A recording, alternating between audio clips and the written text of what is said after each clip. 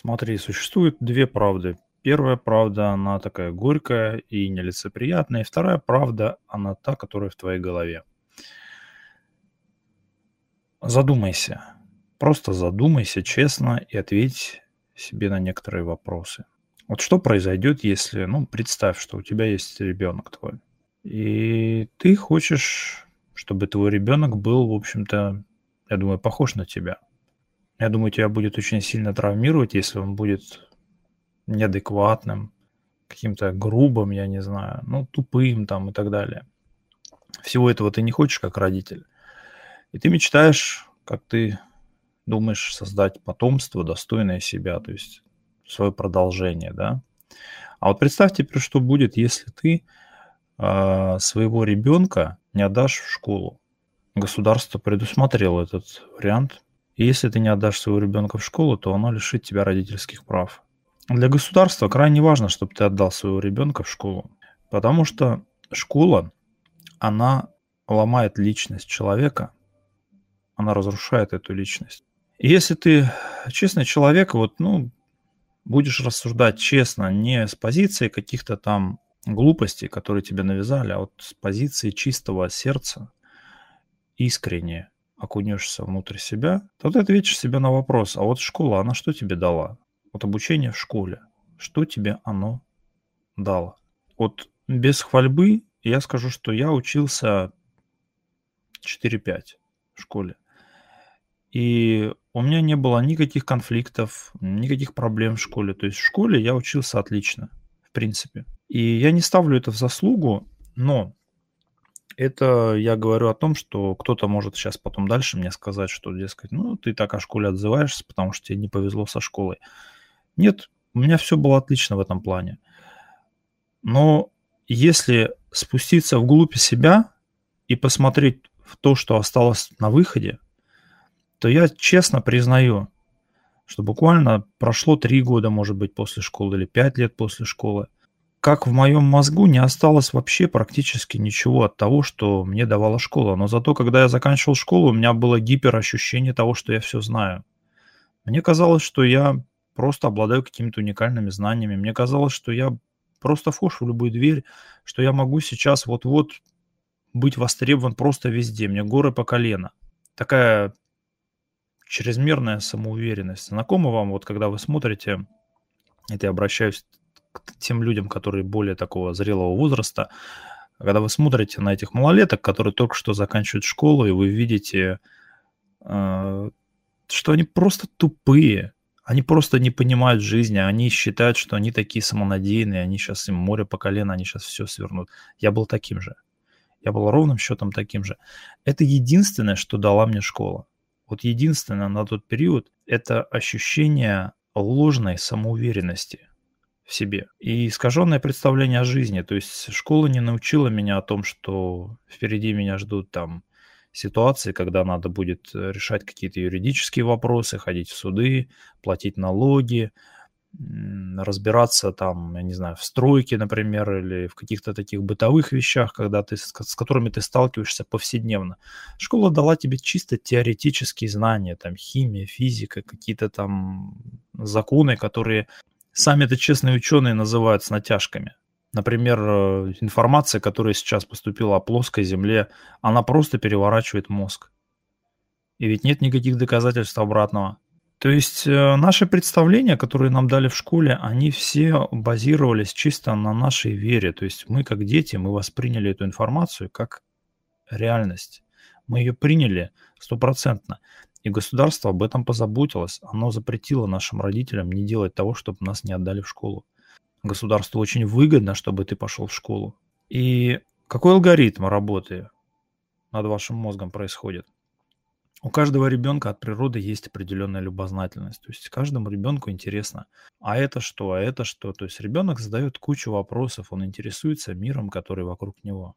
И когда вы помещаете ребенка вашего в школу, то говорят, что ему дают знания. На самом деле это ложь. Никакие знания ребенку не дают. Его просто бомбардирует мозг тонной информации, не нужно ему. И вот эта природная любознательность, это вечные вопросы, которые ставят личность от самого своего младенческого развития, они все закрываются. Потому что ребенок, он перестает задавать эти вопросы, потому что такая тонна информации просто заваливает и зашлаковывает его мозг, что это остается на всю жизнь. И вы как роботы до конца своей жизни вы говорите, что Земля круглая, что да, там какие-то прописные истины, которые вы услышали, что там теория эволюции, еще какую-нибудь фигню. То есть в вашей голове уже сформирована картинка, вы ее даже не подвергаете сомнению. Вот, например, недавно я смотрел ролик честного физика, такой дядечка престарелый, и он задается вопросами, такой честный ученый, не тупица, который просто вот как школьничек, да, говорит, я все знаю, это все доказано, все это известно. А честный ученый, он говорит, а вы знаете, а мы не знаем основ фундаментальной физики, например. Мы не знаем происхождения молнии, вообще об этом явлении, по сути, ничего не знаем. Мы не знаем там свойства вот частиц там на каком-то уровне квантовом, скажем, как это ведет себя материя и так далее. То есть базовые, фундаментальные, то есть то, с чего, образно говоря, все началось. Честный ученый, он разводит руками, он говорит, да, мы не знаем этого. А в школе нас этому не учат. В школе нам говорят, что все уже открыто, все уже известно. История написана. Ты просто прочитай ее и потом сдай на 5, и все будет хорошо.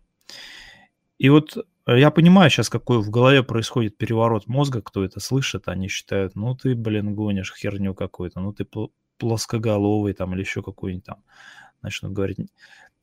Дело в том, что школа, она воспитывает в вас одну важную, даже 2 важные черты. Первая черта – это отсутствие критического мышления, оно у вас просто отсутствует. Критика – это способность подвергнуть сомнению что угодно. Ну, например, наличие Бога или там существование космоса или, я не знаю, там устройство, скажем, системы ЖКХ в вашем государстве. Все ли правильно? Вот это критическое мышление, когда ты анализируешь что-то и делаешь свои выводы. И второй момент, который школа развивает в тебе, это она тебя готовит к телевизору. Вот ты сидишь 40 минут, и во время урока тебя разве спрашивают твое мнение? Учитель говорит какую-то информацию, ты его слушаешь, потом ты эту информацию передаешь. Вас готовят к телевизору, потому что в жизни вашей будет ровным счетом то же самое. Телевизор будет говорить информацию, вы будете слушать и это повторять. Вас научили, как себя вести. Никому не интересно ваше мнение. Никому не интересна ваша какая-то критическая мысль. Есть формат, по которому ты должен ответить. Если ты соблюдаешь этот формат, то отлично, ты хороший ученик. Школу продолжает институт. Ну, ученикам говорят о том, что учись хорошо, тогда поступишь в институт. Ну, ребенок, он же не думает, он доверяет взрослым, он говорит, ну ладно, хорошо. Старается учиться, учится, потом поступает в этот институт. Что происходит в институте? В институте происходит ровным счетом то же самое. Это бесконечная загрузка каким-то материалом. Это бесконечная, даже нет продуха просто подумать над чем-то. И в итоге человек получает диплом. Диплом о том, что он теперь сертифицированный раб, что он теперь может устроиться на работу. С этим дипломом у него есть шанс получить какое-то пропитание. Вся система образования, она вся заточена на том, чтобы держать тебя на привязи, чтобы тебя вести, твой мозг вести, по сути. Вот объясни мне, пожалуйста, для чего ребенку в 8 классе нужно изучать, например, «Преступление и наказание» Достоевского, человека, которому было там 45 лет. Или, например, какие-то переживания эротические Пушкина, который там страдал, соплями изливался и так далее, там 30 лет ему было или сколько-то в этом возрасте. Зачем ребенку 14, 15, 16-летнему это знать в 2 раза меньше? Вот зачем? Или какие-то стихи каких-то вольнодумцев, или каких-то идиотов, шизофреников, которые покончили жизнь самоубийством или вообще сделали какие-то глупости в своей жизни. Зачем? Почему ребенок должен вот это все впитывать в себя, барахло? Зачем он должен знать какие-то знания глубинные по химии, по физике, по каким-то таким дисциплинам, которые в жизни ему реально никак не требуются вообще? Вот просто честно положи руку на сердце, я сам себе ответь на этот вопрос. Как часто ты в жизни своей применяешь синусы, косинусы, такие вот вещи какие-то из математики? Или ты в основном используешь калькулятор и таблицу умножения? Как часто ты используешь геометрию? Поэтому Ну, сейчас скажут, конечно же, скажут: "Ну ты как, ты чё гонишь? Тогда у нас тут прогресс остановится, у нас тут, значит, не будет никаких наноразработок". Слушайте, когда вы так говорите, вы просто смешны. Вы считаете, вы такие самонадеянные индюки. Вы считаете, что, дескать, прогресс — это что-то исключительное, это что-то великое и особенное. Вы считаете, что, дескать, с плугом и с сахой человек, он был просто опущенным таким ничтожеством, а ты с айфоном, ты такой крутой? Человек с плугом и человек с сахой, он знал землю, реально, на которой он живет и на которой он ходит. Он знал, что от нее можно получить. А ты со своим айфоном, что знаешь ты, если отключить электричество? Все технологии, вся вот эта вот инфраструктура, которая вокруг тебя, там скажут: "Ты вещаешь на "Ютубе", ну, ты пользуешься этими технологиями, как ты можешь так говорить?" Ты думаешь, что я был бы несчастлив, если бы у меня этого всего не было? Ты думаешь, я бы прям соплями зашелся, если бы я жил где-то в деревне, допустим, да, в каком-то там 16 веке и ходил среди коров, и ты думаешь, в моей жизни была бы какая-то трагедия от этого? Вот от того, что вокруг меня там ЖКХ, трамваи носятся, какие-то там магниты стоят и прочая фигня, мобильные телефоны звонят. Жизнь была своим чередом шла. И я считаю, что не надо, то есть я не говорю, что это плохо, технологии, но я и не говорю, что это какой-то божок, на которого все должны молиться и ради которого все должны, понимаешь, все свое детство, всю свою юность посвящать, чтобы вот в этом направлении развиваться. Если ты хочешь развиваться в этом направлении, да, ты должен это сделать выбор уже в осознанном возрасте, когда тебе там за 30. Да, нравится химия человеку, пошел изучать химию. Но зачем ребенку это весь этот бред? А я объясняю, зачем. Для того, чтобы ты не думал, понимаешь? Для того, чтобы у тебя были готовые ответы на все. У тебя даже вот сейчас, вот я когда тебе говорю, у тебя уже готовые ответы на все. Ты пытаешься мне как будто бы вторить, точнее, не вторить, а спорить со мной. Ты пытаешься возразить мне и сказать: "Нет, все не так. Ты ничего не понимаешь". Потому что у тебя есть готовые ответы. Тебя научили. И ты как собачка гавкаешь, если что не так. У тебя рефлекс. Ты прекрасно обученный инструмент этого государства. Ты прекрасный винтик, который работает в этом государстве. Ты отличная шестеренка.